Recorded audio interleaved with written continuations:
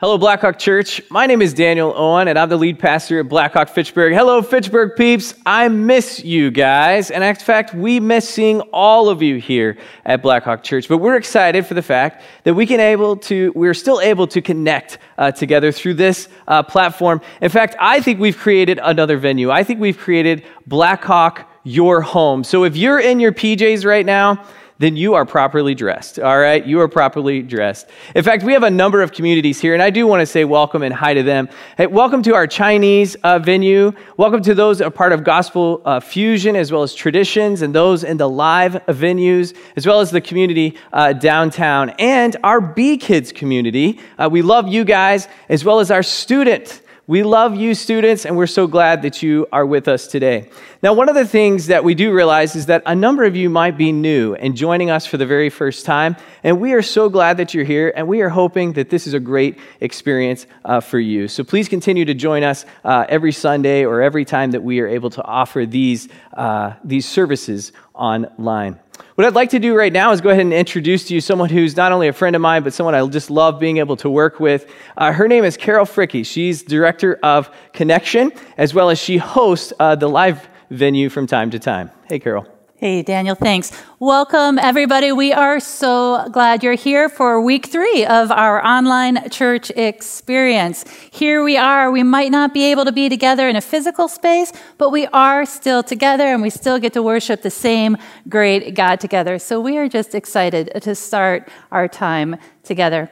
Now, there's a few ways that you can engage with the service, so I'd like to share those with you right now. First of all, we have tabs at the top of the screen. There's a chat tab. Go ahead and jump on there, tell us your name, give a shout out to what venue or site you attend, and then you can do whatever you'd like to interact with other people on the chat. Say hello to your life group members, say hello to other group members of ministries that you're involved in. Just interact. It has been so fun to watch the banter of people engaging in the chat sessions together. So do that. And then also something else that you need to know is that there are staff on the chat as well. They have hosts next to their name. There's a bunch of staff that are there. They are there if you want to ask questions, but they're also there if you would like to request prayer. And the way you do that, on the bottom of your screen, there's a button that says Request Prayer.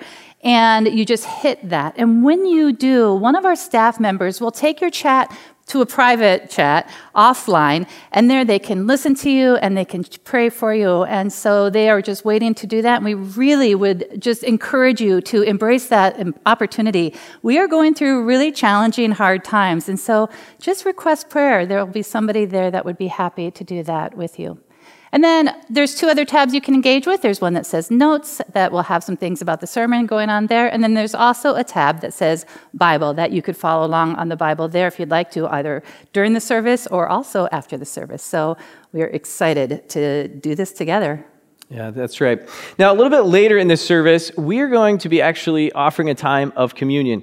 Now, of course, that is going to be different because we're going to be doing communion in our homes. And so there will be some explaining of what that will look like. Hopefully you were able to get the email this past week where it said, hey, get some crackers or some bread and some juice ready. And in fact, we want to encourage you to go ahead and do that because Charles is going to introduce the time of communion in the message, and that way you'll have the elements there for you. Now, if you're someone who's not familiar with communion or you're not sure you're comfortable taking it in your home, that's okay. Charles will move towards that as well. You know, we are in a unique season here, of course, but we're really glad we're able to connect this way. Our hope is that this service is something that not only you can dive into and engage in, but it will help you grow spiritually. And I know we can't meet in the same room, but we are meeting together. What I'd like to do right now is go ahead and introduce Martha and Travis. They're going to lead us in worship.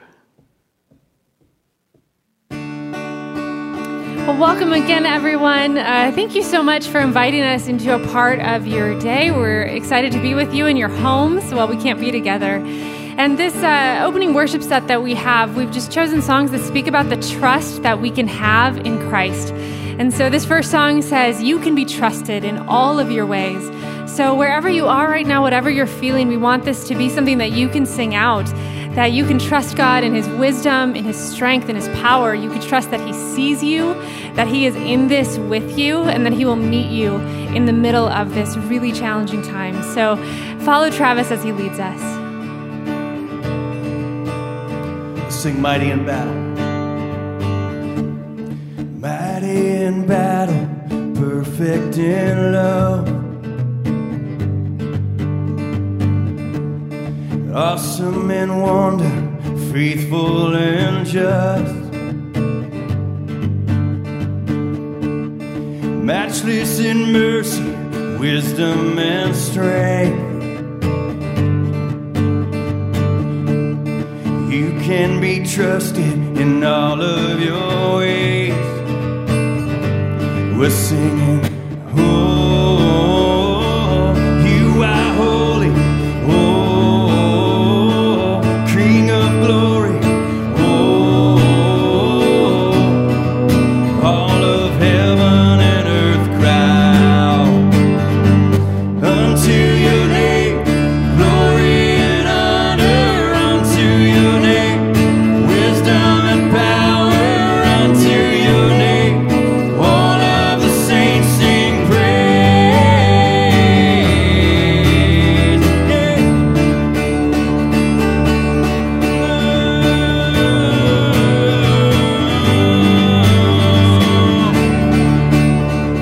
You are worthy.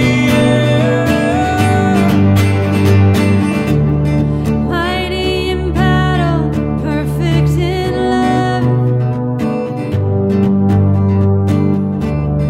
awesome in wonder, faithful and just, matchless in mercy, wisdom and strength.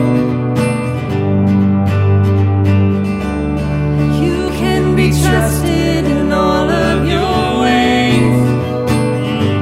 We're singing out, oh, you are holy, oh, King of glory, oh, all of heaven and earth cry out unto your name, glory and honor unto your name, wisdom and power unto your name. All of the saints sing praise unto your name, glory and honor unto your name, wisdom and power unto your name. All of the saints sing praise.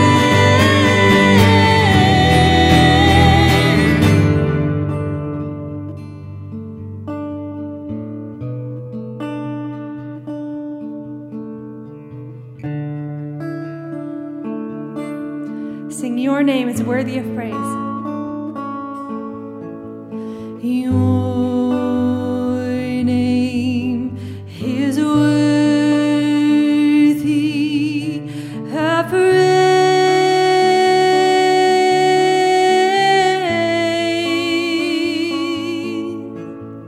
Your name is worthy of praise.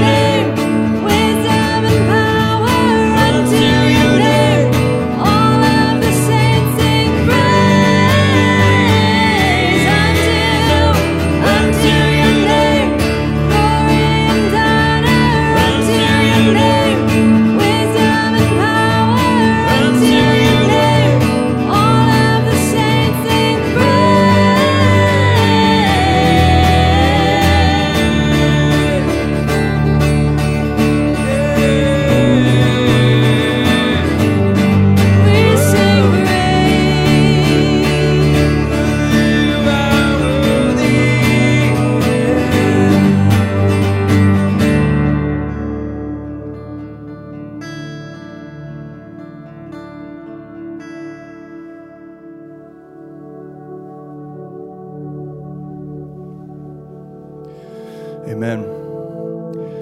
Well, it is a gift and a privilege to be gathered all around our city and our world worshiping God together right now. And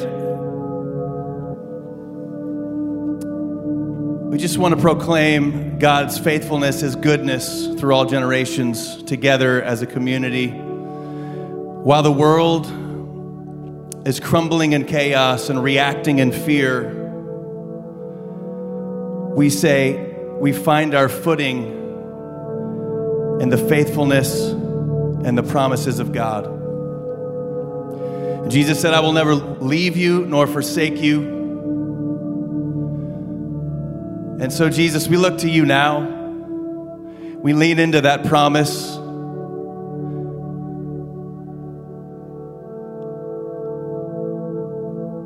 We say your love is a covenant, trustworthy and true are all your ways. We say yes to you, Jesus.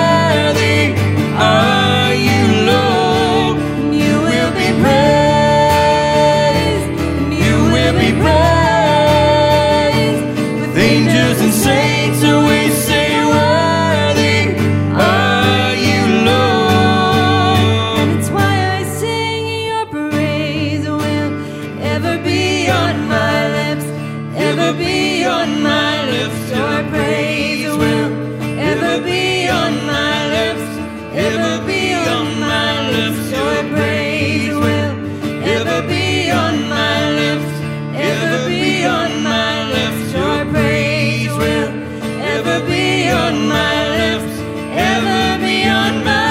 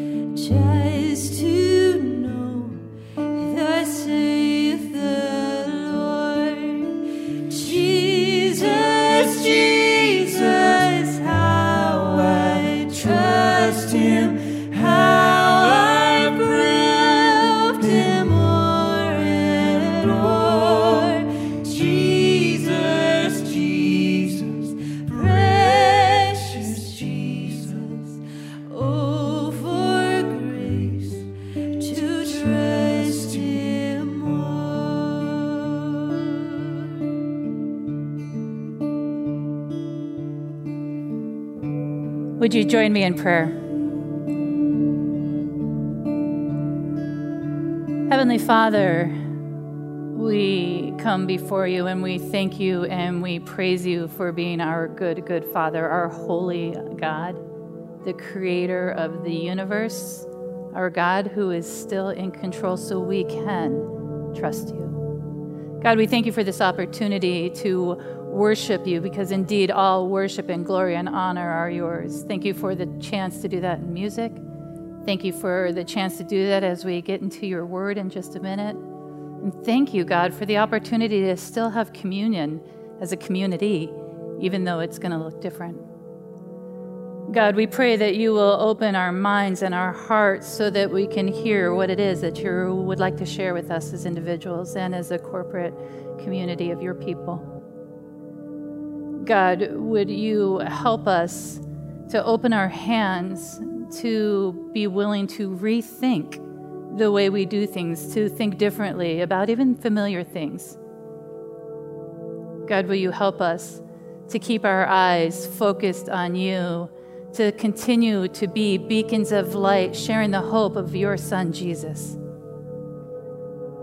And may we trust you and give all the glory to you. And may all of this be done in your Son's name and for his glory. Amen. Well, if you are just joining us right now, welcome. We are so glad you're here. Before we continue, I do just want to share with parents and caregivers that the content of the message today and next week is not really that great for kids. So we encourage you to hop on to Blackhawk Kids Online. You can do that right now. The B Kids team has just done an amazing job putting together a Sunday video experience for kids, but also for their families. You can worship together, you can hear Bible teaching together, and then you can see how you can continue that lesson throughout the week as a family. And this week, kids are learning about forgiveness, which is something that I think we could all work on. So we hope you check out B Kids. And now, right at this time during the service, what we usually do is we take a moment to say hello and greet people that are here with us, which we obviously can't do right now, but we can do it in a different way. So we encourage you right now, hop onto that chat, say hello to those that are there, and then if you haven't done so, go ahead and take this moment right now to grab your bread, your crackers, your juice, whatever it is you're going to use for communion in the service.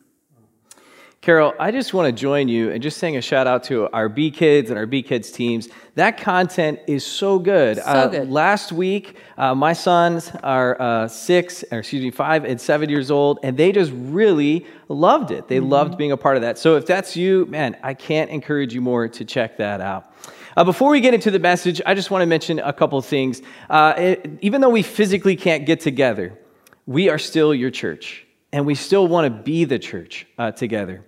So I want to turn your attention to our homepage at blackhawkchurch.org. There are 3 buttons right in the beginning as you get on the homepage. And those 3 buttons are this. They're Care Resources, Give Now, and Impact. And what we want to do as a church is still be able to come around each other even though we can't be together. So there are things you can do beyond services. Take, for example, the Care Resources. We realize that there are people who would like to have prayer or maybe need additional support. And we want to encourage you to go online, go to the Care Resource page and fill out a simple form so that we can respond. We want to lean into that and lean on each other during this time. Now, that may mean we get you in connection with somebody at our church, but it may mean we also connect you with someone in the broader Madison area. We also just want to say thank you to the many of you who have adjusted to giving online. We know that was a change, but many of you have already done that. We just want to say thank you so much for doing it. That really, really matters. And if you're a part of Blackhawk Church, you consider this your church home, and you would like to give, you can go to blackhawkchurch.org and hit that Give Now button. And lastly, I want to mention the Impact page and what we want to do as a church in Impact. I realize I've heard from a number of people that, how can I help? What can I do?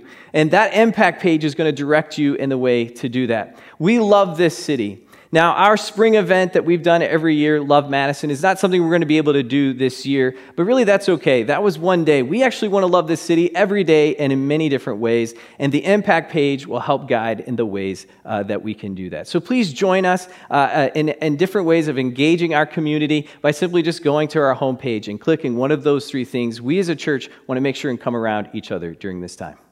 Yeah, all great resources, and there are so many practical ways that we can still love our neighbor even right now and then plan for the future as well. So exciting stuff. One last thing, finally, for students and families with older kids, we are so excited to share with you that Blackhawk Students Online is going to kick off this week. So it's going to be an opportunity for students to have a large group teaching time and then virtual home groups, which is going to just be so awesome. So whether you've been a part of our middle school ministry or our high school ministry or not, we would love all of you students to jump in and get involved with this really cool opportunity to be a community of students and leaders together. So we hope that you'll get engaged with that. All the details are on our website. All right, why don't we now hear from Pastor Charles as we jump back into the book of Mark and dig in to chapter 14.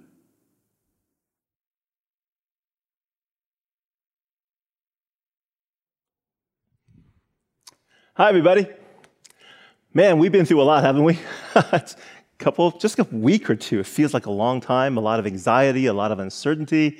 And, in times like this, I have a tendency to look for silver linings. And one of the silver linings, for me anyway, is the opportunity to learn about new concepts, new phrases that I've never heard before. Phrases like community spread or flattening the curve.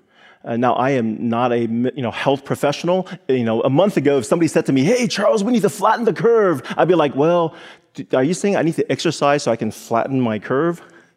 No, seriously here. If you don't know the phrase "flatten the curve," you should look it up. It's a pretty important phrase. It explains why so many of us are sheltering in our homes and why we're streaming this worship service. Now, don't worry. I am not up here to talk about public health, but I do bring this up because a phrase like flattening the curve refers to a complex concept. I mean, there's a lot of things going on in just those 3 words. And now we toss it around now. We use it all the time. That's because we've been educated on it. We've been taught by this by public health professionals. But a month ago, if a doctor had went on television and said, "Hey, we need to flatten the curve," I think most of us would be like, "What? What are you saying?" And we wouldn't understand what he's saying. We'd probably ignore what he's saying. And we'd all miss the point. The Bible is like that sometimes. There are passages in the Bible where the biblical author would use a word or phrase that refers to a complex concept. And if we don't understand that concept, we would completely miss the point. The passage we're looking at today is one of those passages. The passage we're looking at today is about communion, about Lord's Supper, and yet in the story, there is a word that refers to a complex concept. And if we don't understand that concept, we're going to miss the point. Before I keep going, let me introduce myself. My name is Charles. I'm one of the pastors on the teaching team. I want to greet everybody who's watching right now and listening to my voice, whether you're around Dane County or in Wisconsin, from across our country or around the world. To the Chinese speakers listening, 弟兄姐妹平安. And to everyone, we welcome you. Welcome being here. Welcome you joining us. This is our 3rd time doing this live streaming thing of our worship service. And we're going to try something today for the very first time. We've never done this before. We are going to do communion together. And so as Carol mentioned earlier, if you can have your bread and your grape juice, kind of juice nearby, somewhere where you can get your hands on pretty easily, that would be great. And if you're uncomfortable at all with this idea, please feel free to just observe. It's totally okay. We understand. We're trying to do something new here. It's a little different. And so we ask for patience because we don't know how it's going to work out, and we ask for grace. Now, we are in the middle of our 2nd season of our series on the Gospel of Mark called Unexpected King. A really quick summary of where we are so far. In the story, God sent his son Jesus among first-century Jews to tell them that, hey, what they've been yearning for is finally here. All right? God, the creator God of the universe, is finally working in our world to reestablish his kingdom on earth through a new Jewish king called the Messiah, and who will one day rule the world. The problem? This kingdom that Jesus proclaims is extremely different from what the people expect, and the king of this kingdom is extremely different from what the people expect. So now we're in the final section of this book. We are in Jerusalem. We're in the final week of Jesus' life. And for the past 3 chapters, chapters 11, chapter 12, chapter 13, it's been Jesus versus the temple. In chapter 11, Jesus symbolically curses and destroys the temple. In chapter 12, he verbally dismantles the temple. He destroys the legitimacy of the temple establishment. And in chapter 13, Jesus predicts the physical destruction of the temple. And that brings us to today's passage, Mark chapter 14. And this is a passage that we're really familiar with. It's about communion. It's about the Lord's Supper. I mean, everybody knows about this. Leonardo da Vinci did this famous painting called The Last Supper. And because it's so famous, we have a tendency to just kind of grab the passage and read it on its own. And so today I want to do something a little different. What I want to do is I want to put this passage back into the story of the Gospel of Mark. Put it right back into the storyline. It's Mark chapter 14. So what's in Mark 13 again?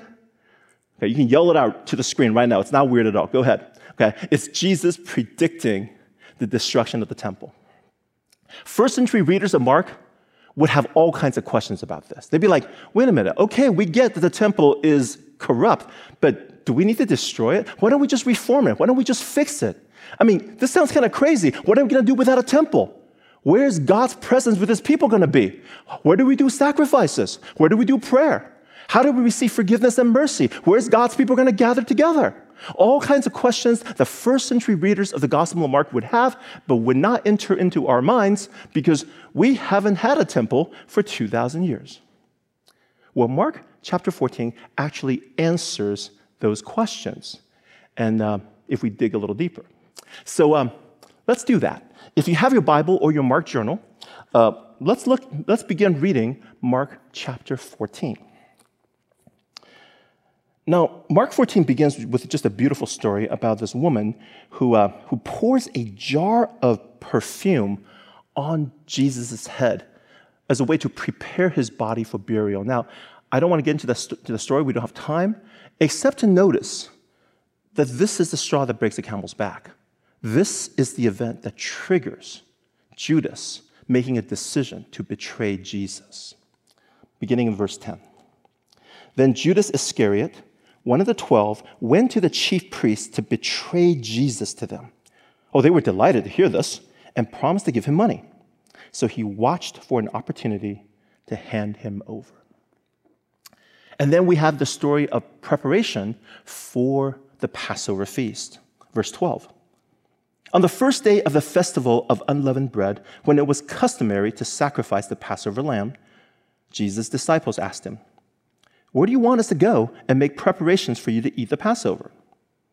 So he sent two of his disciples, telling them, "Go into the city, and a man carrying a jar of water will meet you. Follow him. Say to the owner of the house he enters, 'The teacher asks, where is my guest room where I may eat the Passover with my disciples?' He will show you a large room upstairs, furnished and ready. Make preparations for us there." The disciples left, went into the city, and found things just as Jesus had told them. So they prepared the Passover. Okay, so what is that passage about? Well, I think the feeling you might be getting is, whoa, this feels kind of cloak and dagger, like we're in the middle of a Cold War spy novel. You know, go to the town square in Bucharest and look for a guy carrying a newspaper with a red rose in his lapel. Well, in this case actually is to go in the city and find a man carrying a jar of water. Now, that sounds really vague until we realize that in first century Palestine, only women carried jars of water. Men don't do this. So basically, disciples walk around the city, run into the guy, the one guy who's carrying a jar of water. That's the guy. That's the signal. Now follow him to a house. Once you get in there, you have your own code word. You have your own password you need to say. You need to say to the owner, "The teacher asks, where is my guest room?" See, that allows them to know, oh, you're disciples of Jesus. What is this communicating? What is Mark saying about this? I think the feeling we should be picking up is there's a sense of danger, right? This is all hush-hush, right? Jesus is planning all this stuff, all this machination, because the circles are closing in around him. The trap is about to be sprung. It's dangerous. It's tense. It's suspenseful. The exhilaration in the temple is long gone now. Now there is just danger. Jesus wants to eat a dinner uninterrupted, and suspense, tension, and that sense of danger heightens. Starting in verse 17. When evening came, Jesus arrived with the 12, and while they were reclining at the table eating, he said, "Truly I tell you, one of you will betray me, one who is eating with me." They were saddened, and one by one they said to him, "Surely you don't mean me?" "It is one of the 12," he replied, "one who dips bread into the bowl with me. The Son of Man will go just as it is written about him, but woe to that man who betrays the Son of Man. It would be better for him if he had not been born." Somebody close to Jesus will betray him. One of the 12 will betray Jesus. The sense of danger has entered into the inner core, to the inner circle, and his followers, they are sad, they are discouraged, they are confused, and as events will prove, when everything falls apart, they will betray Jesus, they will deny knowing him, they will abandon him. the unexpected kingdom is on the verge of falling apart. And into this atmosphere of stress, fear, anxiety, betrayal comes the story of the Lord's Supper. Verse 22. While they were eating, Jesus took bread, and when he had given thanks, he broke it and gave it to his disciples, saying, "Take it. This is my body." Then he took a cup, and when he had given thanks, he gave it to them, and they all drank from it. "This is my blood of the covenant, which is poured out for many," he said to them. "Truly I tell you, I will not drink again from the fruit of the vine until that day when I drink it new in the kingdom of God." When they had sung a hymn, they went out to the Mount of Olives.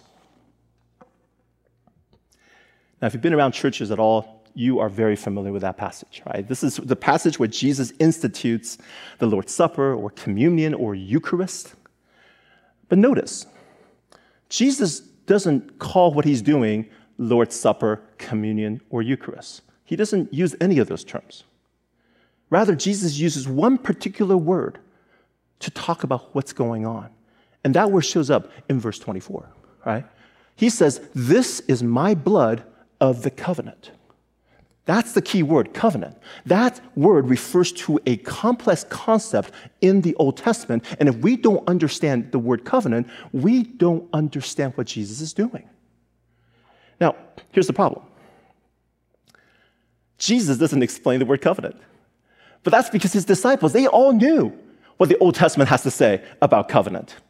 Well, Mark also doesn't explain the word covenant because Mark's readers, first century Christ followers in Rome, they all read the Old Testament and they all understand what the Old Testament has to say about covenant.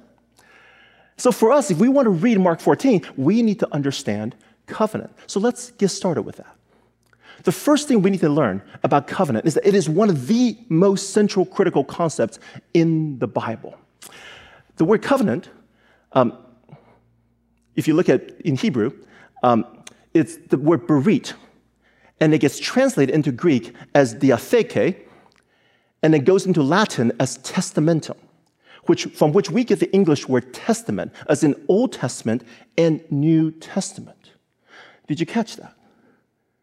The concept of covenant is so crucial that the early church decided to name the first and the second part of the Bible Old Covenant and New Covenant. So, what is covenant in the ancient world? Well, here's the definition.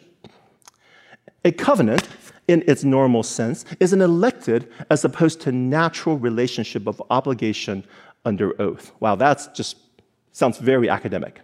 So let me see if I can unpack that, okay? So first, a covenant is a relationship. A covenant is a relationship. Now, people have a tendency to confuse covenants with contracts. A covenant is not a contract. A contract is I do A, you do B. It's a quid pro quo. And when we both parties have fulfilled our obligations, then we say goodbye from each other. Okay. A covenant is not a contract. A covenant is a relationship, and not just any relationship. A covenant is a long-term relationship of mutual love, respect, loyalty, protection, and friendship. Number two,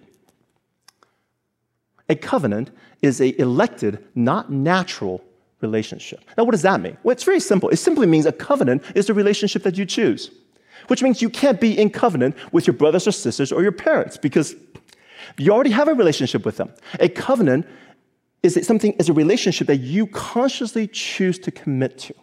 So let's say you have a best friend who's not a member of your family, and you commit to be friends with each other. Are you in a covenant relationship?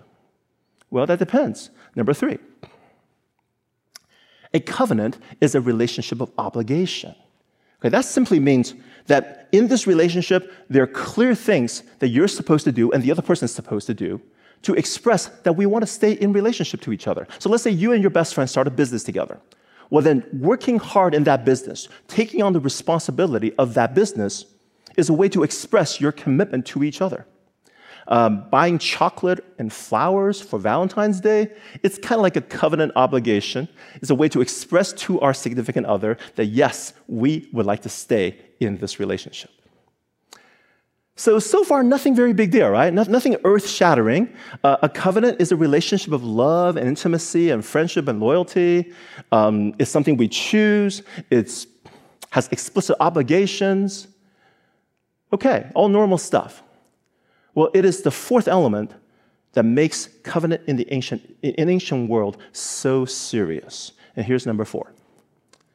A covenant is a relationship under oath. Or, more clearly, a covenant begins with an initiation ritual that invokes the gods via an oath. I think I can make this clear by using an example. So let's say for those of you who are older, you're back in college, and you're younger, you're going off to college, and those of you who are in college, you're in college. Imagine you're in college, and you have some friends who are all Christ followers, and you're thinking, hey, let's all live together and live in a community of mutual love and encouragement. That'd be so awesome. So you find an apartment together. And then on the first day, you all move in, your books, your desk, your beds, all the books, it all gets in there. And that evening, you gather around the common area and you say, hey, this is going to be a great community of mutual love and encouragement. That's the core, that's the relationship. So what about the obligation? Well, who's going to do what chores, when, and how often? How do we keep the common areas clean? How long can dishes stay in the sink? Right? And you get all of that worked out. Well, at this point, you still don't have a covenant.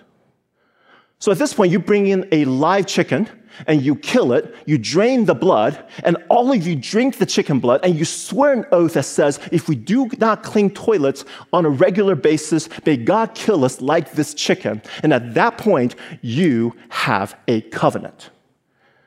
Covenant is serious business. Today, the closest thing we have to a covenant, it's like marriage, right? Marriage is a committed relationship that we choose, and it starts with a covenant initiation ceremony, something that we call a wedding.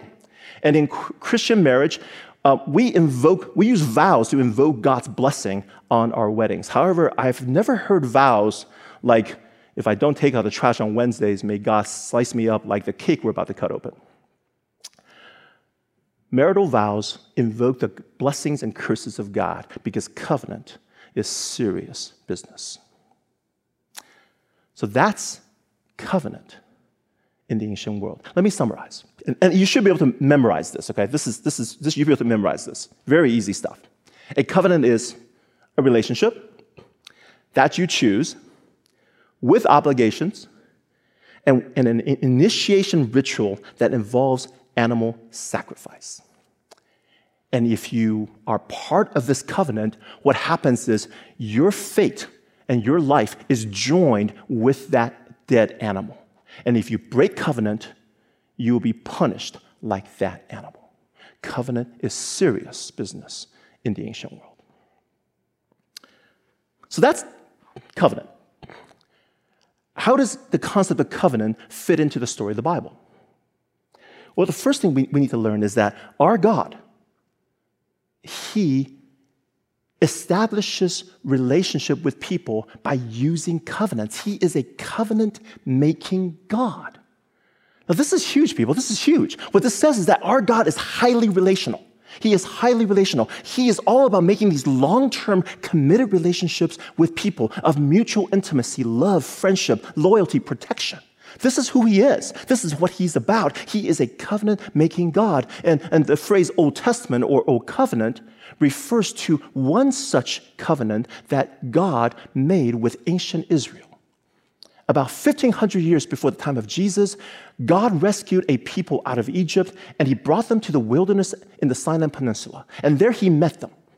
And there they made promises to each other. God promised to be their God, and they promised to be God's people. That's your relationship right there. Obligations, well, God promised that He's going to be with them, that His presence is with them. He's going to live in this tent among them. That tent eventually becomes the temple. Okay, so temple is part of the Old Covenant. He also promised to give them a piece of land and that He will protect them in that piece of land. And in return, the people promised that they're going to organize their society. They're going to live in a way that reveals God's character to help God woo a rebellious world back to Him. And then there is the covenant initiation ceremony. They killed a bunch of bulls. And they sprinkled the blood on people as a way of saying, hey guys, if you break the covenant, you die like these bulls. Well, if you know the story of the Old Testament, ancient Israel broke the covenant. Now, some people say, oh, it's because the Old Testament laws are too many and too complicated. You can't possibly keep them all. No, that is not what happened. Ancient Israel broke the covenant because they broke the core of the covenant. They started worshiping other gods. They stopped being the people of God.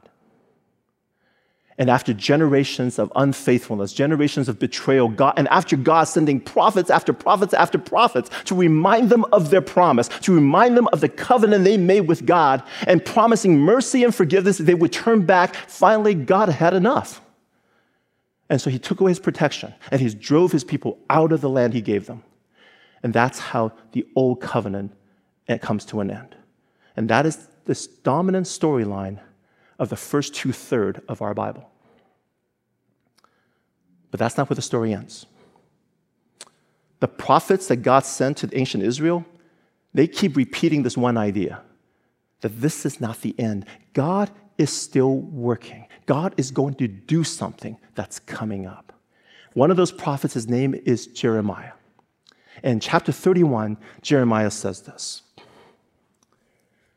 The days are coming, declares Yahweh. When you see the word Lord in all caps, that marks God's personal name, Yahweh. The days are coming, declares Yahweh, when I will make a new covenant with the people of Israel and with the people of Judah. There is going to be a new covenant. Ancient Israel broke the old one. There's going to be a new one. And it will not be like the covenant I made with their ancestors when I took them by the hand to lead them out of Egypt, because they broke my covenant, though I was a husband to them, declares Yahweh. And here you see, God sees the covenant as a marriage relationship, right? I'm a husband to ancient Israel. They're supposed to be my spouse, and they were unfaithful. They broke away. So how is this new covenant going to be different? Well, difference number one. This is the covenant I will make with the people of Israel after that time. So this is the new one, declares Yahweh. I will put my law in their minds and write it on their hearts. I will be their God, and they will be my people. In the Old Covenant, the laws are written on tablets. And the people, they had to be taught these laws, and they struggled to learn it. So what happens is they had to create all these rules, all these kind of external symbols and practices like food and clothing, all kinds of rules to help remind people, hey, we're the people of God, we're the people of God. And even then they failed. In the New Covenant, God says, I'm going to write the laws on the people's hearts. Okay? The Holy Spirit is going to come and indwell the people of God to transform our hearts so that we become a people who know God's law directly and we are motivated to follow God's laws. That's the first big difference. Second big difference. No longer will they teach their neighbor or say to one another, know Yahweh, because they will all know me. From the least of them to the greatest, declares Yahweh, for I will forgive their wickedness and will remember their sins no more. In the Old Covenant, there are these prophets and there are these priests, and they're going around telling people, hey guys, get to know God, get to know God. And the rest of the people are like, we don't really sure what's going on here. We're going to the temple, we're doing sacrifices, but we're really unclear about what's actually all happening. God says in the New Covenant, there will not be this difference between priests and prophets and people. There will not be this difference between the religious leaders and everybody else. There will just be the one people of God. Every single person in the new covenant will have a direct person-to-person relationship with God. Every single person will know God. They don't have to go through anybody else. That's the vision. That's what the New Testament is, New Covenant is all about. And everything I said so far, we're supposed to have in the back of our head when we start reading Mark chapter 14. And as we read Mark 14, we hit this verse 24, this is my blood of the covenant, and we go, whoa, this is momentous, this is huge. Okay, we get it now. Jesus is saying the time of the new covenant is here. I'm starting the new covenant right now. And what is the new covenant about? Number one, the new covenant is a committed relationship of love and loyalty between God and the church. It's all about getting to know God and learning to love him and to trust him. Number two, the new covenant is God's invitation to the whole world. Okay, anybody who put their trust in Jesus, anybody who says to Jesus, you're my king, you're my Lord, you are automatically part of the new covenant. It's an invitation to everyone. Number three, the people of the new covenant are God's partners on a mission. God is on a mission. God is on a mission to redeem the world. God is on a mission to rescue the world from corruption, from death, from violence. And he's calling together a people who will live in such a way that they will reveal God's character so that people go, oh, look at those people. They're awesome. Oh, wow, they worship an awesome God. I want to get to know that God. Finally, the Lord's Supper is the initiation ritual of the new covenant. You know, that pieces of bread, that grape juice, the wine that Jesus is doing, that starts the new covenant. Now, some of you may have already noticed there's something missing here. Something has gone off. Where's the dead chicken, you ask? Where are the dead bulls? Where is the sacrificed animal that seals the blessing and curses of the new covenant? Well, verse 24 again. Jesus says, this is my blood of the covenant. Jesus is talking about his blood. Jesus is talking about his death on the cross, which is going to happen within 24 hours after this meal. Now, you probably heard a lot of different explanations about the cross, and that's because the Bible offers multiple explanations of the cross. In the Gospel of Mark, the primary way we understand the cross is that it is part of the initiation ritual of the new covenant. The death of Jesus is the sacrifice that seals the new covenant. Now, what does that mean? Well, two things, two absolutely critical things. Number one, remember, when we join a covenant, when we take part in a covenant initiation ritual, our lives are bound up with the sacrificed animal, right? If when we break covenant, we die like that animal. Well, in the new covenant, our lives are not tied to an animal. Our lives are entwined with Jesus. Did you get that? Our lives, our fate, are united with Jesus. And Jesus really just makes this point crystal clear when he says, hey, my body, eat this. My blood, drink this.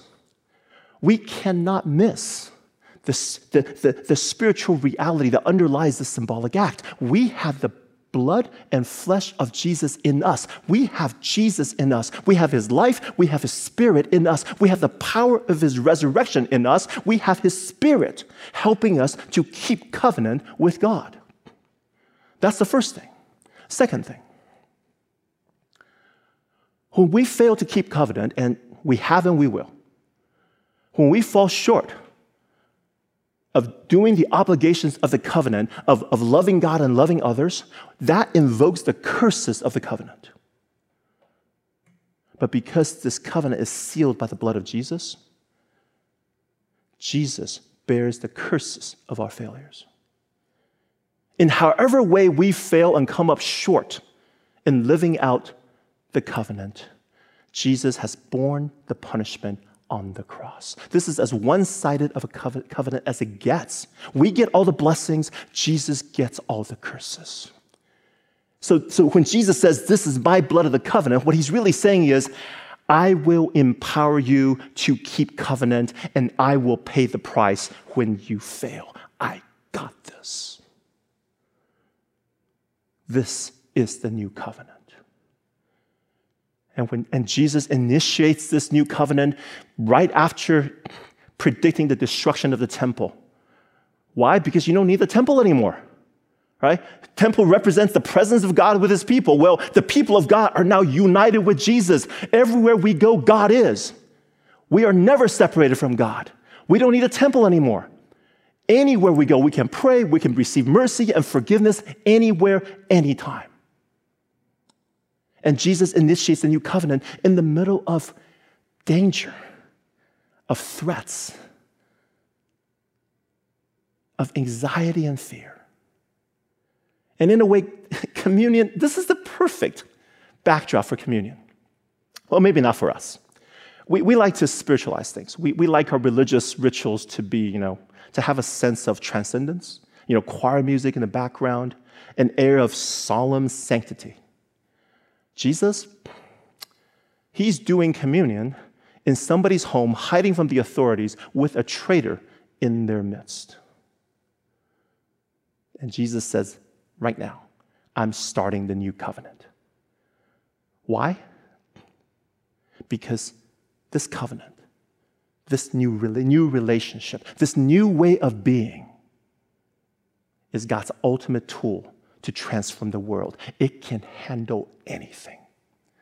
It can handle any stress, any danger, any upheaval, any pandemic. Because it is sealed by the blood and the power of Jesus Christ on the cross.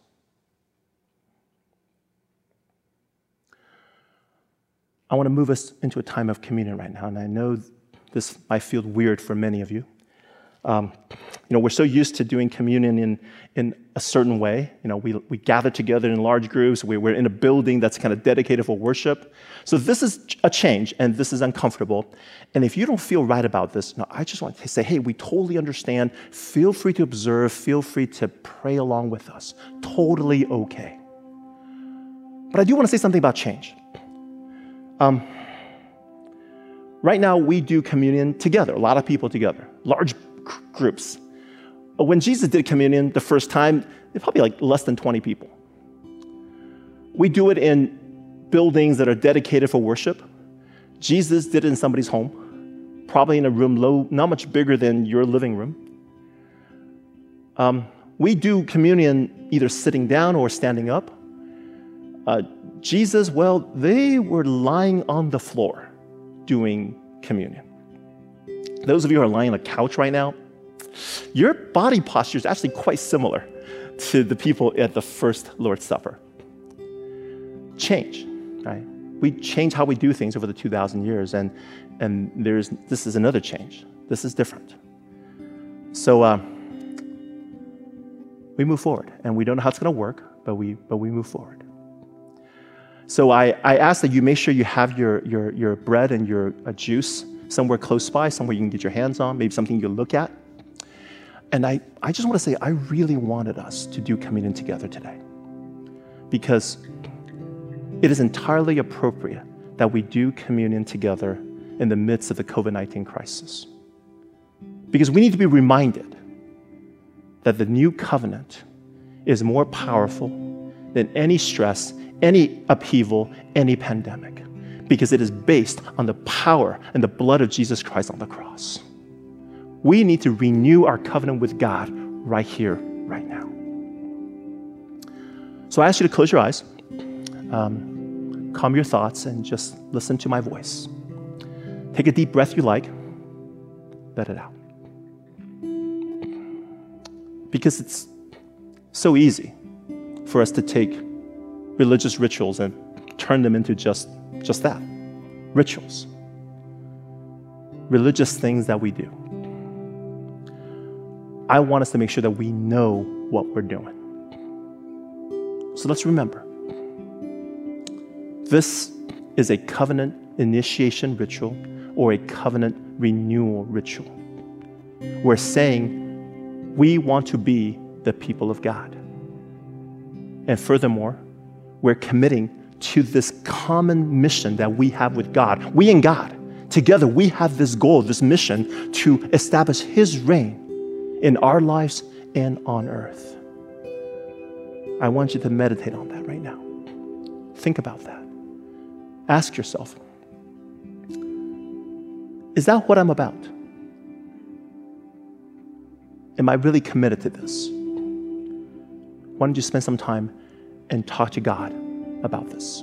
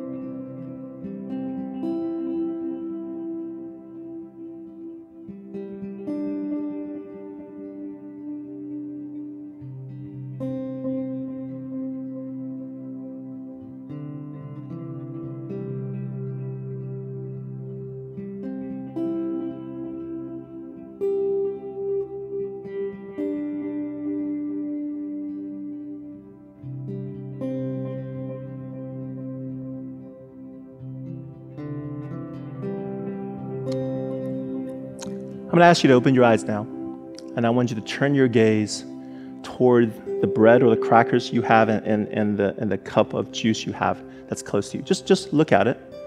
And as you're doing that, I want you to remember that the bread and the juice, they symbolize the flesh and blood of Jesus.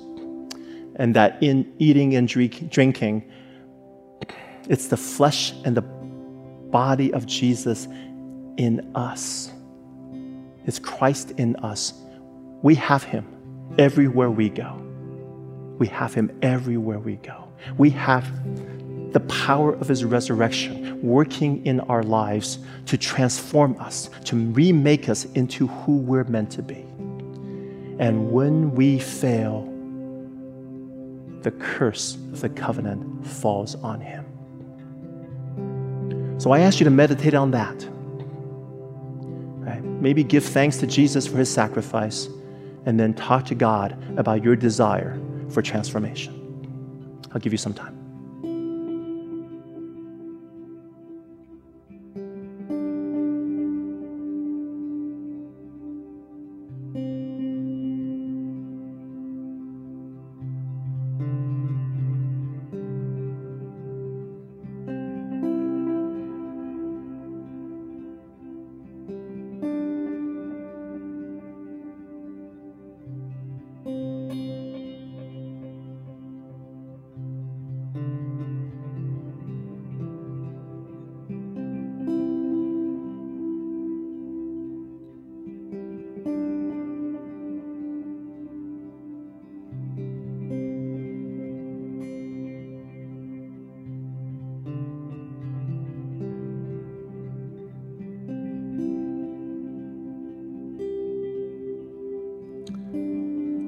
When we eat this bread and drink the juice, we are actually, through our actions, swearing an oath.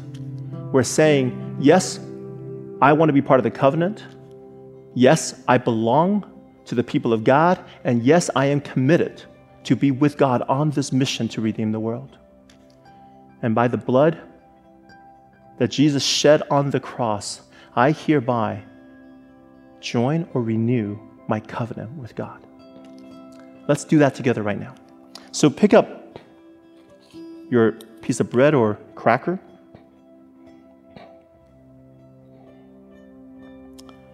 Verse 22. While they were eating, Jesus took bread, and when he had given thanks, he broke it and gave it to his disciples, saying, "Take it. This is my body. Let's eat it together to begin this covenant with Jesus."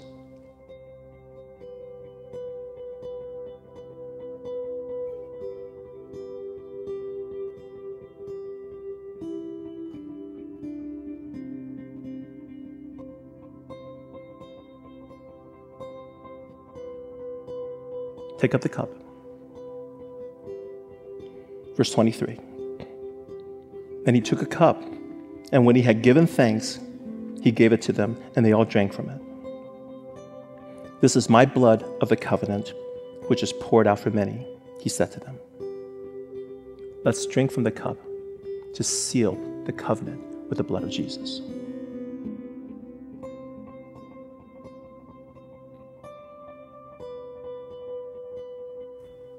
Let me pray for us. God in heaven, you are a covenant-making God. You want to make relationships with us. We want to get to know you. Maybe we're a little scared about that as well. We're not sure how it's all going to work. What we're grateful is that you have sent your son Jesus to show us all that. And you have created this new covenant for us to enter into so that we can step before you without fear,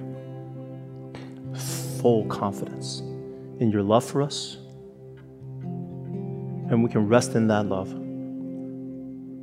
as we begin or continue a journey with you as your people, and you are our God. In Jesus' name we pray. Amen.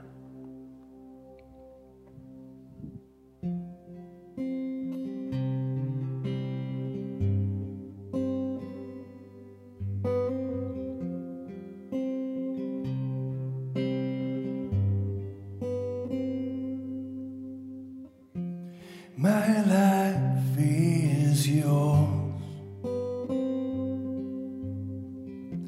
and my hope is in you only, and my heart you hold,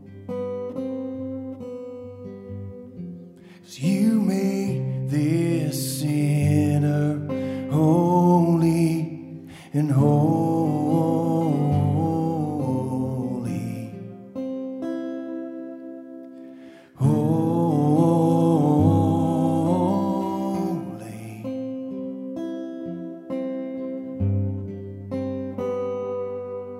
Your glory is so beautiful. I fall onto my knees in awe, and the heartbeat of my life is to worship in your light. 'Cause your glory is so beautiful. 'Cause your glory is so beautiful.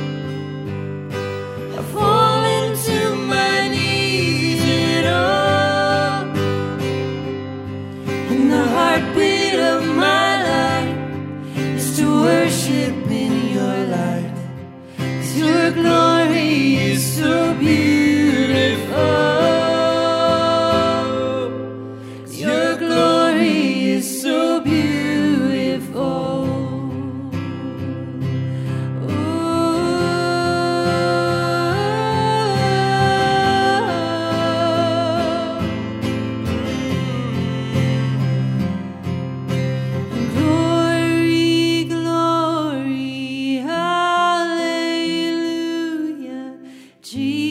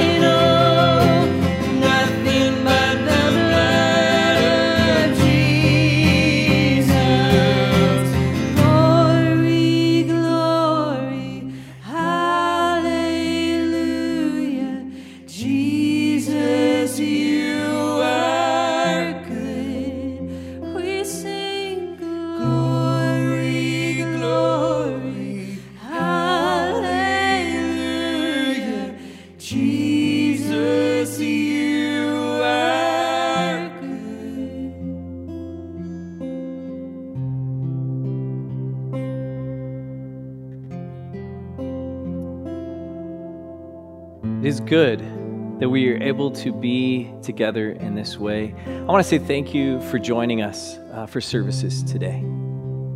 If you are currently in a chat with someone, I just want to give you a heads up. You have about 10 more minutes or so for that chat to take place.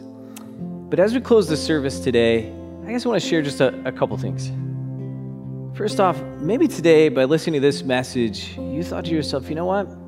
I want to be in that kind of relationship with Jesus. And if that's you, I want to encourage you to connect with someone through that chat right now. A relationship with Jesus is not like a specific type of prayer. It's not a specific type of thing you need to do. It's really about placing your faith and your trust in Him. We would love to be able to have that conversation with you. So please, I encourage you to have that conversation with someone on the chat right now. But as we close our time, I just want to say personally how thankful I am for the new covenant. I am so thankful for this new covenant because it means in the midst of a time and a season like this where fear and anxiety and stress can weigh heavy on our hearts, we are not alone. Because wherever we are, God is with us. And what that means is that we're never too far. We're never too far to receive His grace, to receive His help, to receive His strength, and to receive His comfort. The new covenant means that wherever we are, God is with us. May this encourage us all this coming week. Blessings to you and your family.